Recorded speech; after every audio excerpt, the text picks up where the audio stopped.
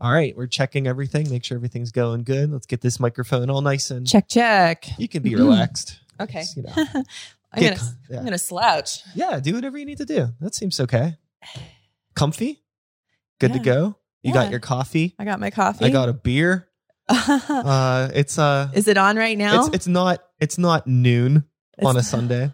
Cheers. We'll cheers in one moment. Oh, okay. There's an appropriate time to cheers. Okay. I gotta do my intro. So let's do it. Hello and welcome to Start the Beat with Sykes. My name is Sykes and this is my podcast. Before we get started, I just wanted to take a quick moment to thank everyone who checked out the last episode. If you're one of the people who listened to that conversation, I hope you enjoyed it. And thanks so much for watching. But for those of you out there who are new to the show, welcome. Please feel free to make yourselves at home. And as always, there's beer and soda and coffee in the fridge. Cheers. Cheers. It is a lovely Sunday afternoon. This is my first episode back. Ooh. Been on vacation for a while in Walt Disney World, hanging out with the mouse. Really? Yeah. I'm from Florida, so I have no shit. many Disney experiences. You have many, a lot of annual season pass holders for Disney World. It seems like that's like all anybody fucking does down there. It's crazy. Just go to Disney or Orlando. People are obsessed. Or Universal, not Orlando. That's all in Orlando. Yeah. People are definitely obsessed. It is nuts. It is. It's nuts. And I mean, we went like at least 4 times a year minimum because school, every group trip, everybody had to go there constantly. So I've been there I haven't been there for like 20 years. So now it would be weird, I think. I'm sure it's a completely different place. Yeah, no, I know it is because all my favorite rides are gone. 20,000 Leagues Under the Sea is gone. That was so fun and cool, but actually it was kind of lame. But I mean, I loved it, but it's gone now. So it happens. Change does happen. You got to roll with it. Yeah, I mean, even Pittsburgh in the past 20 years. Oh yeah, completely different. Pittsburgh in the past 4, completely different. But before we get into all of that, I'm sitting here today with my friend Erica of the band Working Breed. Make some noise for the internet. Ooh, ooh. Everyone's happy that you're here. So, for those of you out there on the internet that aren't familiar with Working Breed, why don't you let the people know what it is? What is Working Breed? Working Breed is, we call it art rock. Yeah. And so really it's a rock and roll bass. And then we've got, I'm a multi-instrumentalist and I'm the front lady and I sing, but I also play trombone, trumpet, musical saw. Like I have these things hanging around and I love different kinds of sounds. So we build them into the work because those are the things that I can do. Yeah. And so it ends up getting into kind of like it's classic rock kind of feel, but then it's got this avant-garde kind of pushing around genre bendingness because when you add a trombone to rock and roll, it turns into people think it's ska, then they think it's jazzy, so we exaggerate these elements as we go through the songs. And so it ends up being an experiential kind of thing. That's what's really fun about breaking outside of the box when it comes to a rock band, but bringing in other instruments. Because there's something about like a trombone or any horn instrument that automatically makes you feel like you have to play a different backbeat. Yeah. And then once you get a different backbeat, you get a different bass, and then you're getting a different sort of strumming with the guitars, and it just changes the feel of everything just because of it being a horn. Yeah, it's definitely. so neat. Yeah. It's so much fun. Everybody loves when the horn comes out. People go crazy for it, and it's a really fun. And the musical saw is really fun too. Like I have a love-hate relationship with my own playing of the musical saw, but it feels sometimes like a gimmick. But then people really enjoy it, or a lot of people haven't seen it before, and it just expands their minds a little bit. About what it means to play music and what it means to be a musician and what you can play in your life. So it's always a good part of the show because not because people are like, ooh, you play something crazy, but because they see something different and it changes their viewpoint on the world a little bit. And I think, you mentioned the word gimmick a little bit ago. And there's a conversation that happens a lot nowadays, especially with people that are like over the age of 22, where it's like rock is dead. Where is rock music? And to some extent, I could see that. But then there's another part of me. It's like, well, rock is just changing. What people consider rock now is different from what it was when we were 22. Totally. But at the same time, another thing why I think like rock music is dying is because gimmicks used to be such an important part of rock music. Gimmicks, ego, attitude, cockiness, and all that stuff got like stripped away. Yeah. And rock became this like sterile thing. Yeah, I think gimmicks are awesome, and gimmicks are great. Yeah. And we just had this album release show, and we had we with our band, and also we had a helper friend named Dave Flores who we built a giant W. I mean, like a 10-foot tall W and a 10-foot tall B with lights around the outside. And then we brought them into the Thunderbird, and they were like our backdrop surrounding the drummer. And then we had this like obelisk that had a lighted top that glowed different colors. And then we had these like fronds of vegetation with like smoke coming out the back, like a dried ice kind of smoke coming out the back. I love it. And it was just this whole experience. The whole show we curated. So it started with Cello Fury, and then it went into these like sword swallowing clowns that did adult dirty humor, and like it just progressed along as like a whole, like the whole thing was an experience, you know? And because we wanted to have a show that we would want to go to that would be fun and different and just something you probably hadn't seen before and full of fun stuff like that. And I had an awesome outfit on. I mean, I had fringe all over coming from every part of my body. And it was like this crazy fun experience. We all dressed up, had kind of like we had an MC, Ian Insect, a comedian. Mm-hmm. I know Ian. He threaded the whole thing together with,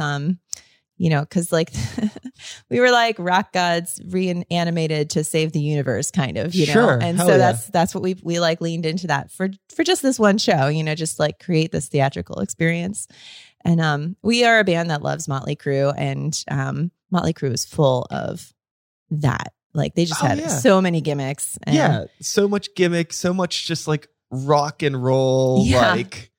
The swagger that they had was unbelievable. They do call it cock rock. And like we did like a tribute band thing for Halloween. And now it was like 3 or 4 years ago. But I was like Vince Neil, but as a woman, and we had like the outfits. We like had a costume lady help us make the outfits. And like, was it like old school shout at the devil era? It was shout at the devil era. Yeah. So I had like these suspenders, but I had like a bra built in, you know what I mean? But like I had the epaulets and spikes everywhere, and I had a big cod piece, and she was like, how big do you want this cod piece to be? And I was like, you know what? It can't be too small. No, it can't be too small. Like I don't want people to think I have a penis actually, but I also, if I'm going to have a fake penis, it should be a big one, you know? So like, I just instantly understood why men are obsessed with big dicks. And I was just like, obviously I need to have one. If I'm going to have a pretend one, it better be big. So anyway, I had a pretty big cod piece, and the second I put it on, I just felt so empowered in a way that was really eye-opening for me. Like I walked around the stage just like I own this whole place. And I realized that as a woman front person of my own rock and roll band, I wasn't doing that. I was staying in my spot. And I was like, whoa, mind blown. Like, I didn't realize I was even subscribing to societal things I didn't even know were affecting me. Sure. And just having a cod piece on changed it. And I was like, wow, like, I'm just going to retain this part of the psychology of his rock and roll persona and just like own everything.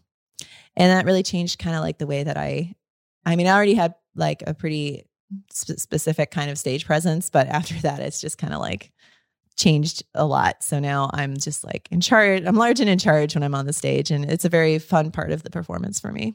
With a band like Working Breed, and you have all of these, you know, extra elements, extra instruments and things that you're bringing to shows. Do you find that to ever be a problem with playing certain venues where it's like, we have all of these extra things? Or are you just like, this is what we're going to do?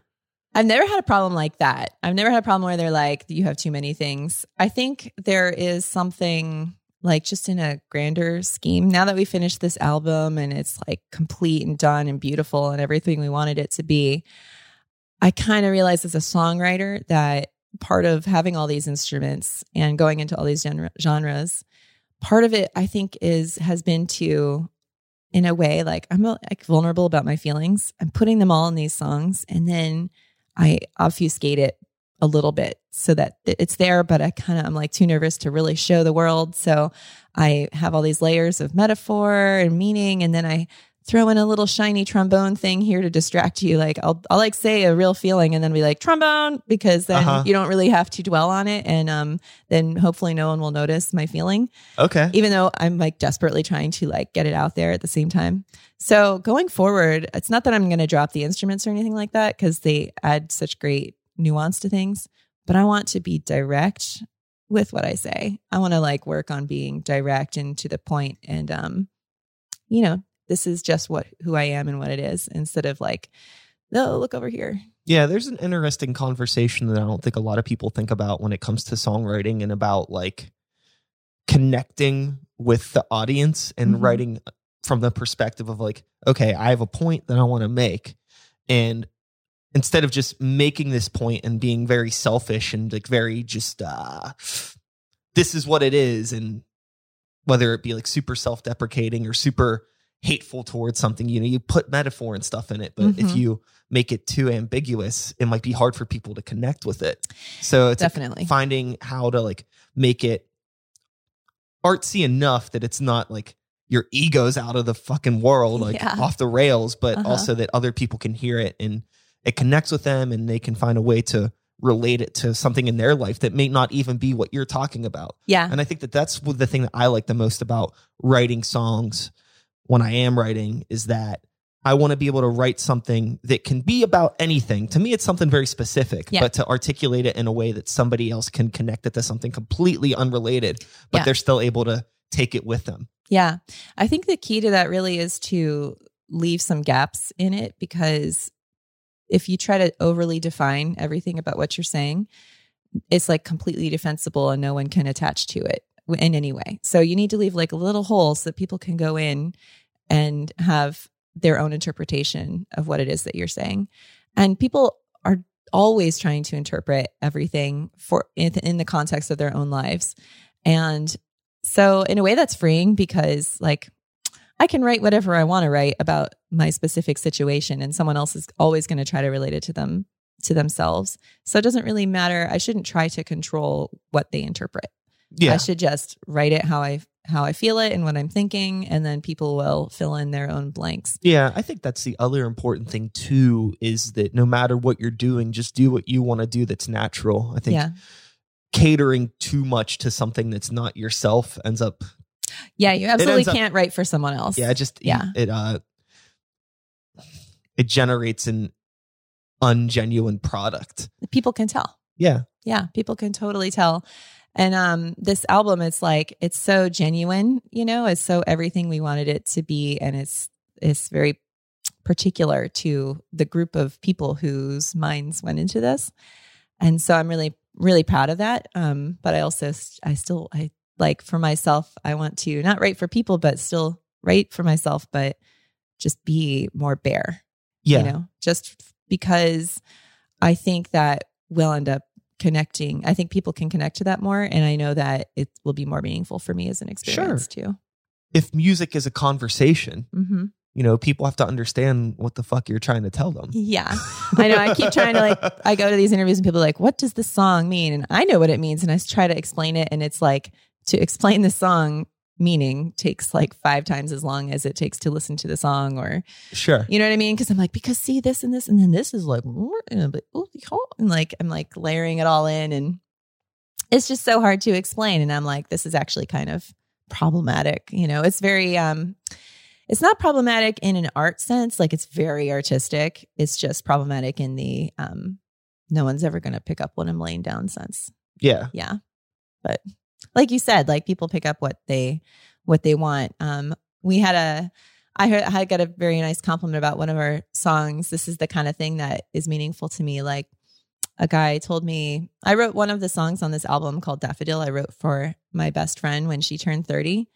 And, I wrote the lyrics for it then. And then we've started writing the music. The music started from the bassist, and we like fleshed out the whole song. And then it became this song on the album. And it's all about how empathic she is. And she's just like, it's just because she's such a great human being. Yeah. And the song's all about that aspect of her personality. And it could be about anyone who's like that in your life. Anyway, one of our number one fans said he like listens to this. He loves that song. He listens to this with his girlfriend, and he tells her they have this favorite line that's oh my God, I'm gonna blank on what the line is. Oh, so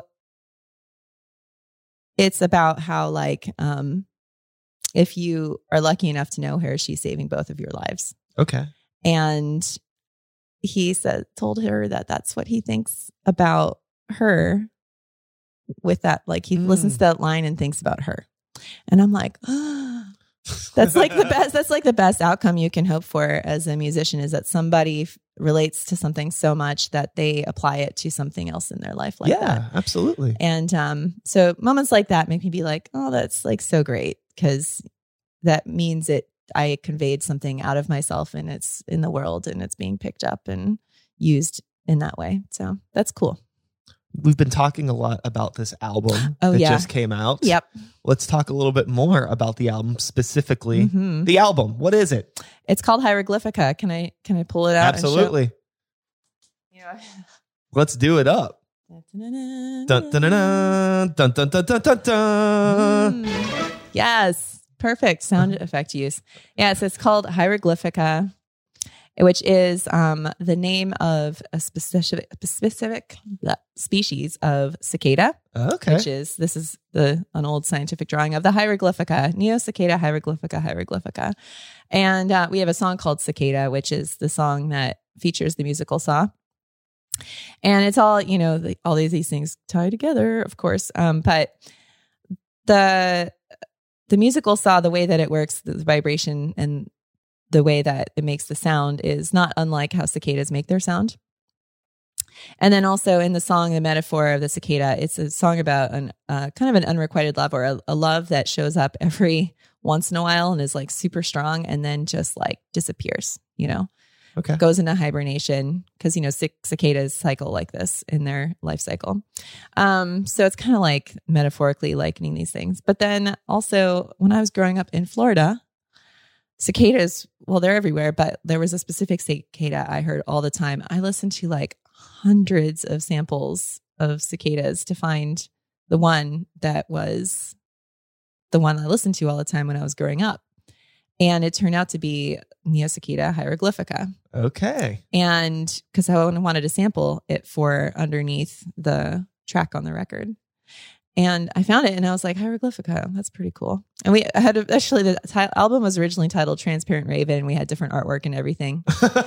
and then it was like, hieroglyphica is like a super cool album name, and nothing else is named to this on the planet except for this big bug, And also it's cool because of the hieroglyphs have symbolism, they are symbolic. It's a symbolic writing system. Yeah. And everything in all the songs full of symbolism. This is like a symbolism heavy record. So you had the title already, or the title came after all the music and everything was written then. Oh yeah. We were like, so it just happened to be like a perfect thing that you found. It was like the last piece, pretty much. Yeah. It was one of the last pieces. We had everything recorded. We were just filling in. We have these interstitial tracks and we were like working on little things to go there. And because we wanted to have it be like an album. You know what I mean? What if this is the only full album we ever make, or I ever make in my life? Like it had to be everything, especially because it took us 3.5 years to finish. So like after across a certain point, we were like, it's taking so long, we might as well just like dot all the I's and cross all the T's. Absolutely. And we did everything to the max. And it's for what these compositions are, they're like the best versions of them that they can be. So we're really happy with that. So it's really a matter of like, do you like it or not? And some people are going to like it and some people aren't. And that's just the way music is, Mm-hmm. But anyway, this is our album. This is the cicada head of the Neocicada hieroglyphica species.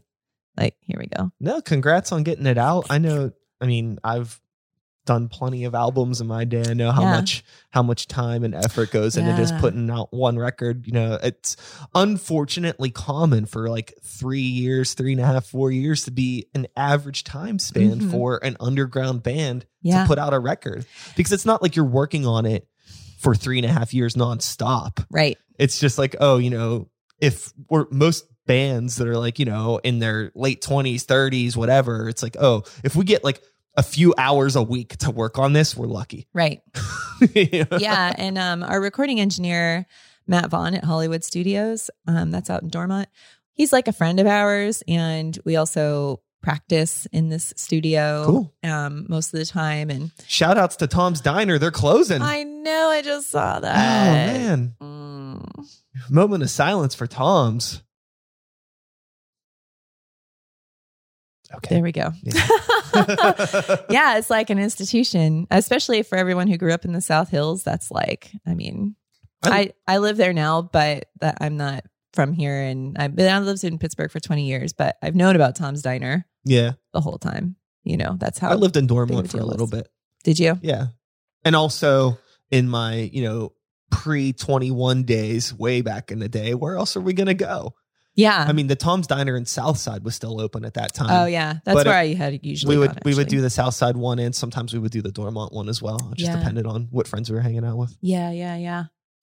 So, yeah. Poor Tom's. But yeah, this is actually really close to Tom's, where we recorded is like right around and the you corner practice there and everything. We practice there, and we record there, and we're friends with this guy. So he also wound up, I think, really playing a role as a co-producer on the album, which is really important to have somebody like that. It is. And if they understand your music, it's important. Yeah. What was great is like, if we did a take with him and it wasn't good enough, like the honesty. Yeah. Yeah. But it was very, sometimes, oh my God, it's amazing that we didn't like murder each other, because like doing the Saw recording was so hard.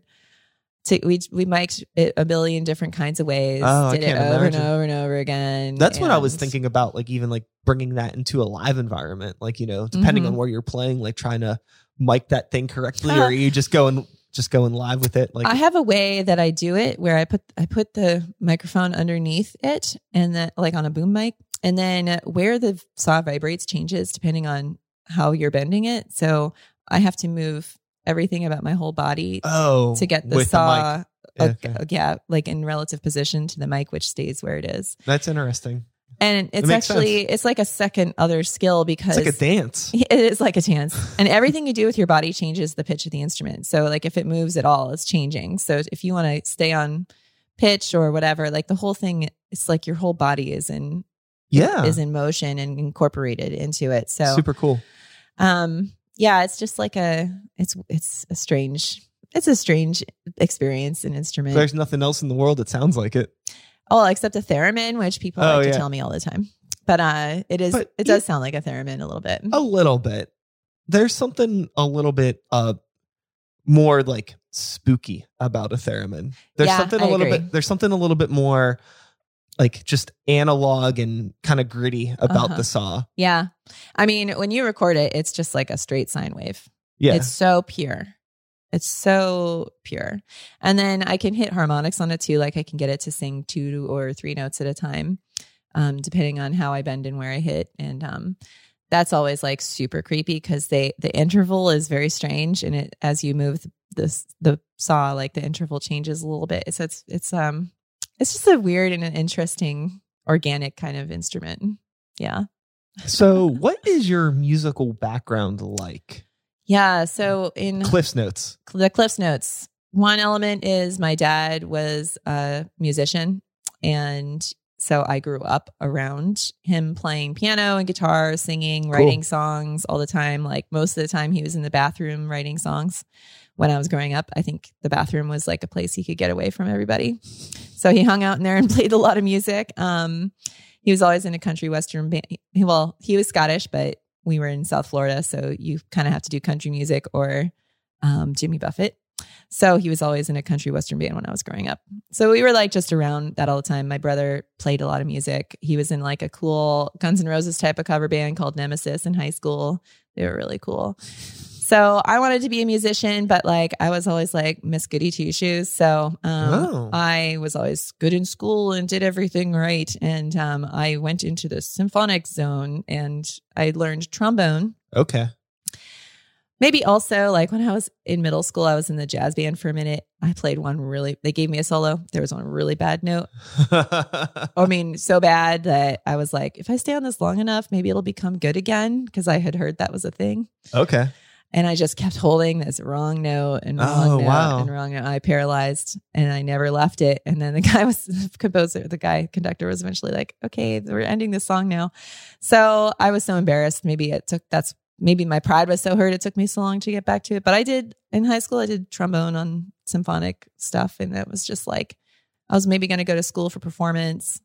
And then I practiced my ass off. I would practice so many hours every day. And I took piano lessons and voice, and because that's what I'd heard you should do. And something about doing classical type music on the trombone all the time, I just felt like, I don't know if I really want to spend my whole life doing that. There's something that interests me just thinking about people that train so heavily in that avenue, because I don't know how much new or how much innovation is introduced into that. I don't think a whole lot. Yeah. So unless you're a composer and you're composing new type stuff, like it exists, but it's not a place where self-expression is encouraged. It's a place where self-expression is discouraged to favor precision to what somebody wrote.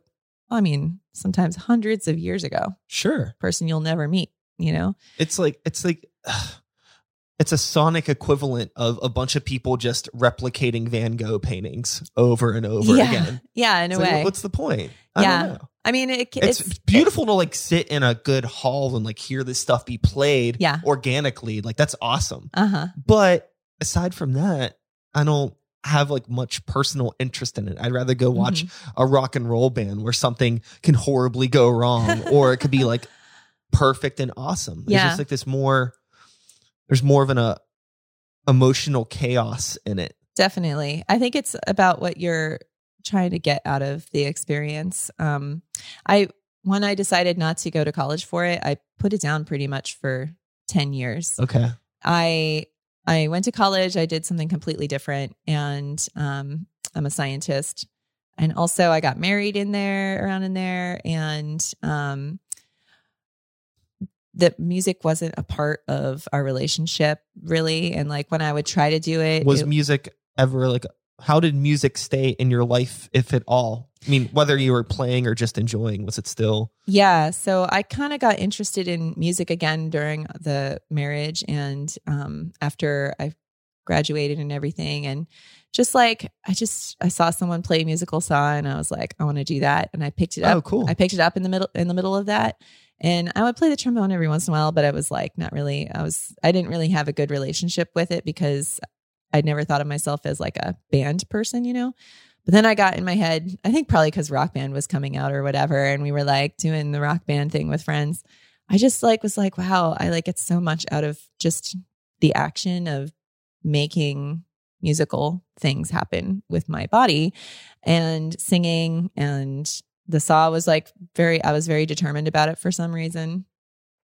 And it was kind of a point of contention a little bit. But then when we got divorced, like I knew one of the first things I needed to do was go join a band. Like I knew music was going to be really important for me, and I really wanted to do it. And I went on Craigslist and I found some people who wanted a backup singer. And hell yeah. And I went and I auditioned, and they said, come join the band. And that was the first band I was in, called Slingshot Genius, doing rock and roll.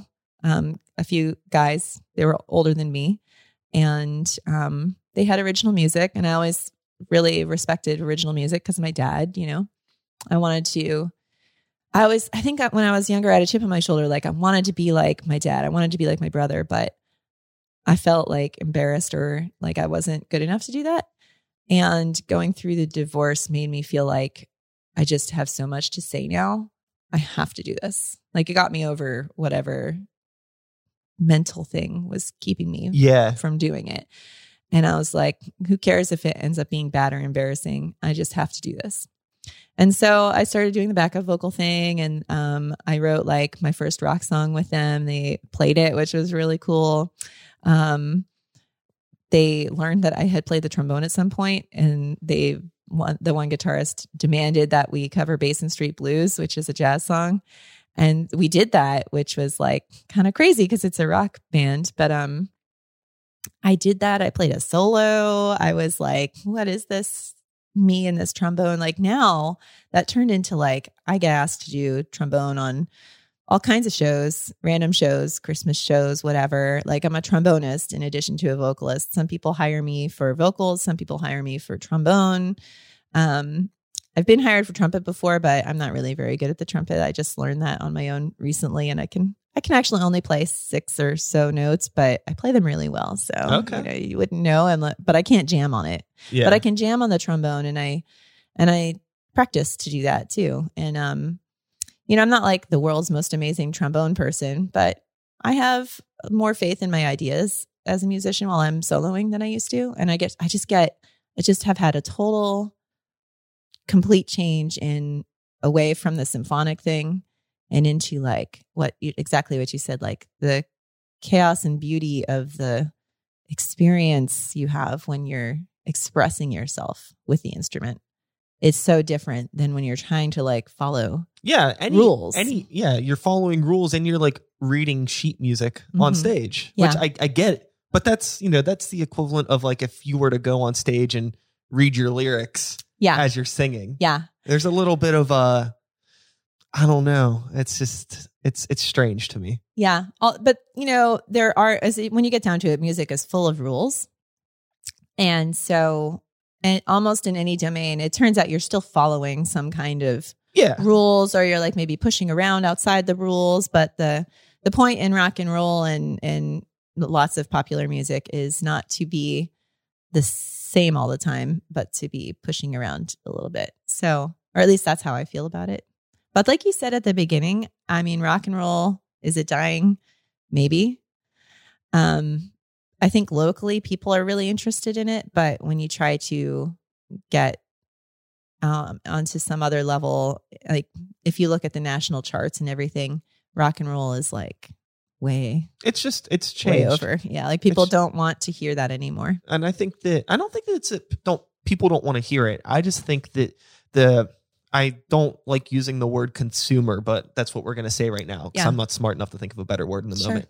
So the general consumer, the average listener, I think a lot of people gravitate towards music, not necessarily because of the sound itself, but like the attitude and the vibe that's around it. Yeah. And I think that's a big part of why you have a lot of like rap and pop and stuff that's at the top, because they have that rock star attitude swagger of like the 80s and 90s now. And then all of the rock bands are all like quiet, or they're all these like gorgeous boys from Brooklyn. It's like, how can I relate with this? Just being like this weird, ugly, grimy dude. It's like, I don't want to watch these like nice looking people play their fun little like folky rock stuff. I want to hear I want to see some other ugly motherfuckers in like ridiculous clothes with fire behind them. But maybe that's just me. No, everybody's different. It's not just you. It's not just you. But there's also like, it's not always about the consumer these days. It's about, forgive me for going into capitalism territory, but like there is a big element of what can sell. Oh yeah, sure. And what goes on the radio, what's safe, but also like, I mean, there's also psychology where, the brain is responsive to familiarity. And so when you use familiar chord progressions, people will just naturally understand it in a way it'll become part of their psychology more quickly than something that's like very, very different. But I don't know. It's a tough world to try to get into, because if you want to like actually make it or whatever, make buku bucks, you need more than just your own good idea. Sure. You need more than luck, even. Like you need to have like a good basis for that. So I don't know.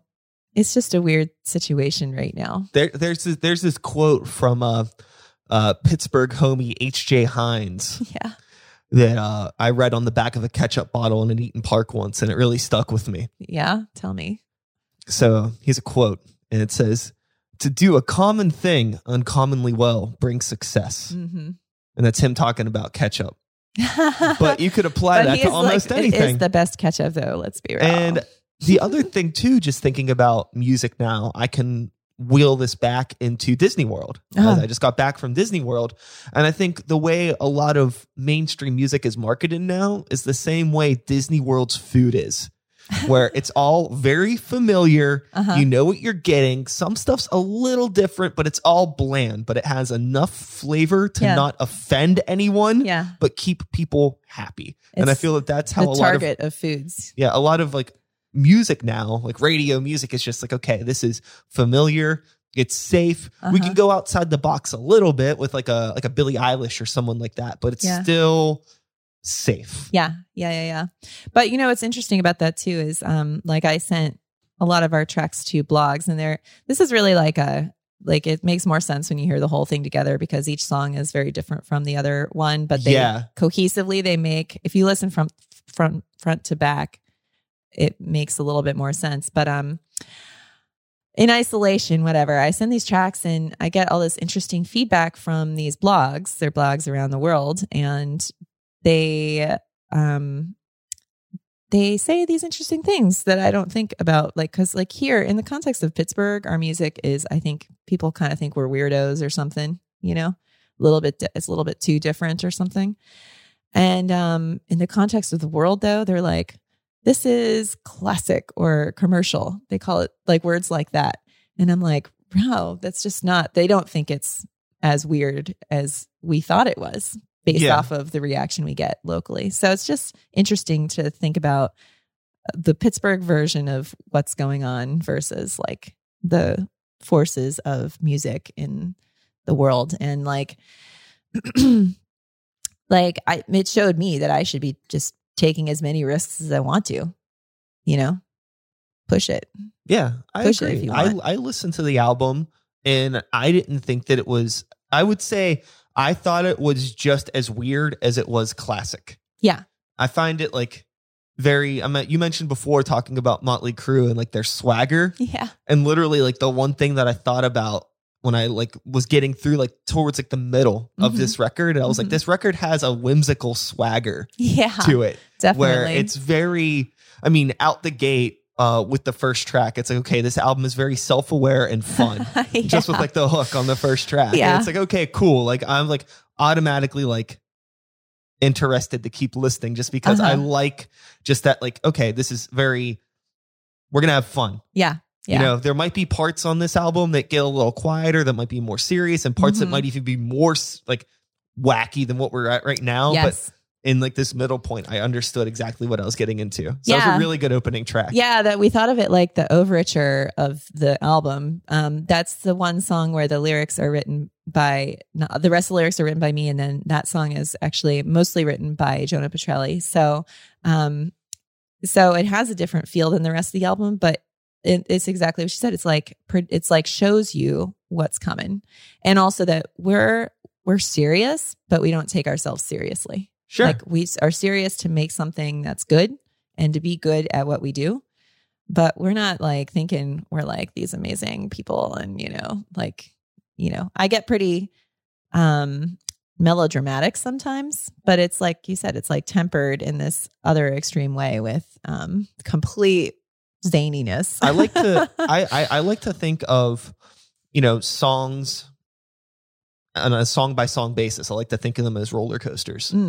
But with an album like this, the whole album itself can be looked at as a roller coaster, and not even just when the ride starts, like from like, okay, you're getting in line, you're in queue. And if you're ever waiting to ride a roller coaster, it's like you're getting a preview of what you're getting into, right? You're like looking around, you see that big hill, you're like, oh, that's coming, that's going to be scary. Yeah. Like, you hear people in the distance going, oh. You take it all in. So that's kind of like the way that like an opening track on your album should be. You're like getting a preview of everything that's happening, and then the second track happens. Like, okay, now we're getting on the ride. Yeah, let's things start from there. Yeah, exactly. And then the ending track, the way that it ends is just so big and huge, and it's almost like I looked into getting to seeing if it was copyrighted or not to do the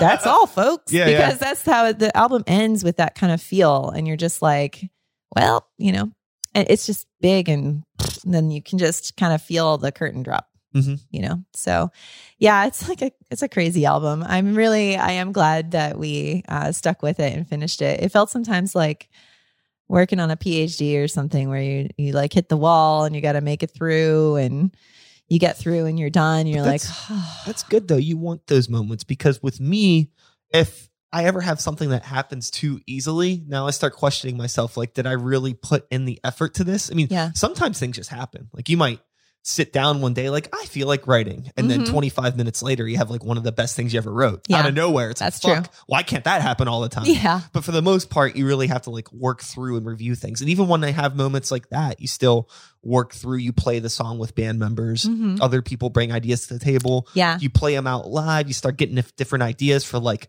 oh shit, we played this a little faster tonight, but it actually had a better energy. So maybe we should consider that. Like all those little nuances that really make a song.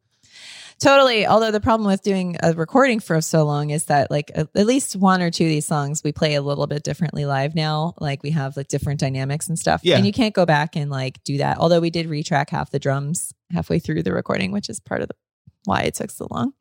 But you know, it is what it is. And yeah. So anyway, I think one thing that's really cool about it is that like you mentioned just now about playing things with other people. And I think the collaboration is why our music ends up being special, because we listen to each other and we each have different personalities and interests as we grow as musicians, and also influences.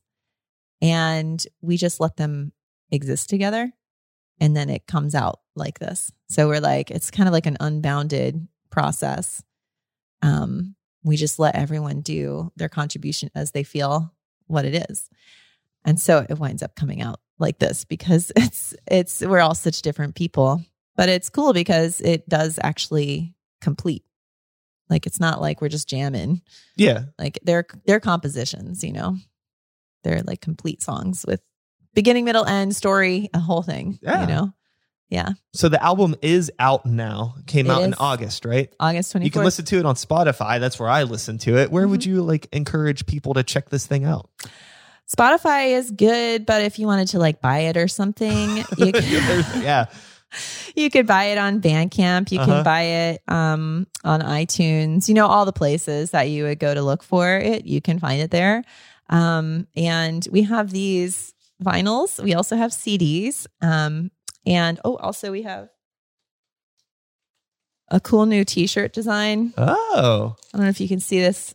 I'm going to leave it in the package, but it's a little... If you pull the package a little tight, I think you'll be able to see it. Yeah, there you go. Yeah. It says Working Breed. And then this is a little piece of toast with a hat on. And so it's like Working Bread, but Working Breed. So he's really cute. And so these are our new t-shirts. We like think they're adorable. Little jokes. Exactly. It's just like, we just like want to make little jokes all the time. But you can get any of these things at a show. And right now I have to work out. Coming up, right? We do have a show coming up. Should I tell you all about it? Yeah, let's drop that info. So we're playing next Saturday it's in Turtle Creek, Pennsylvania. So it's not like right in town. However, it's a really cool event. It's Hell's Bells with the what is it they're called? Creatures and Creep Rods. Shout outs to them. Friends of the show.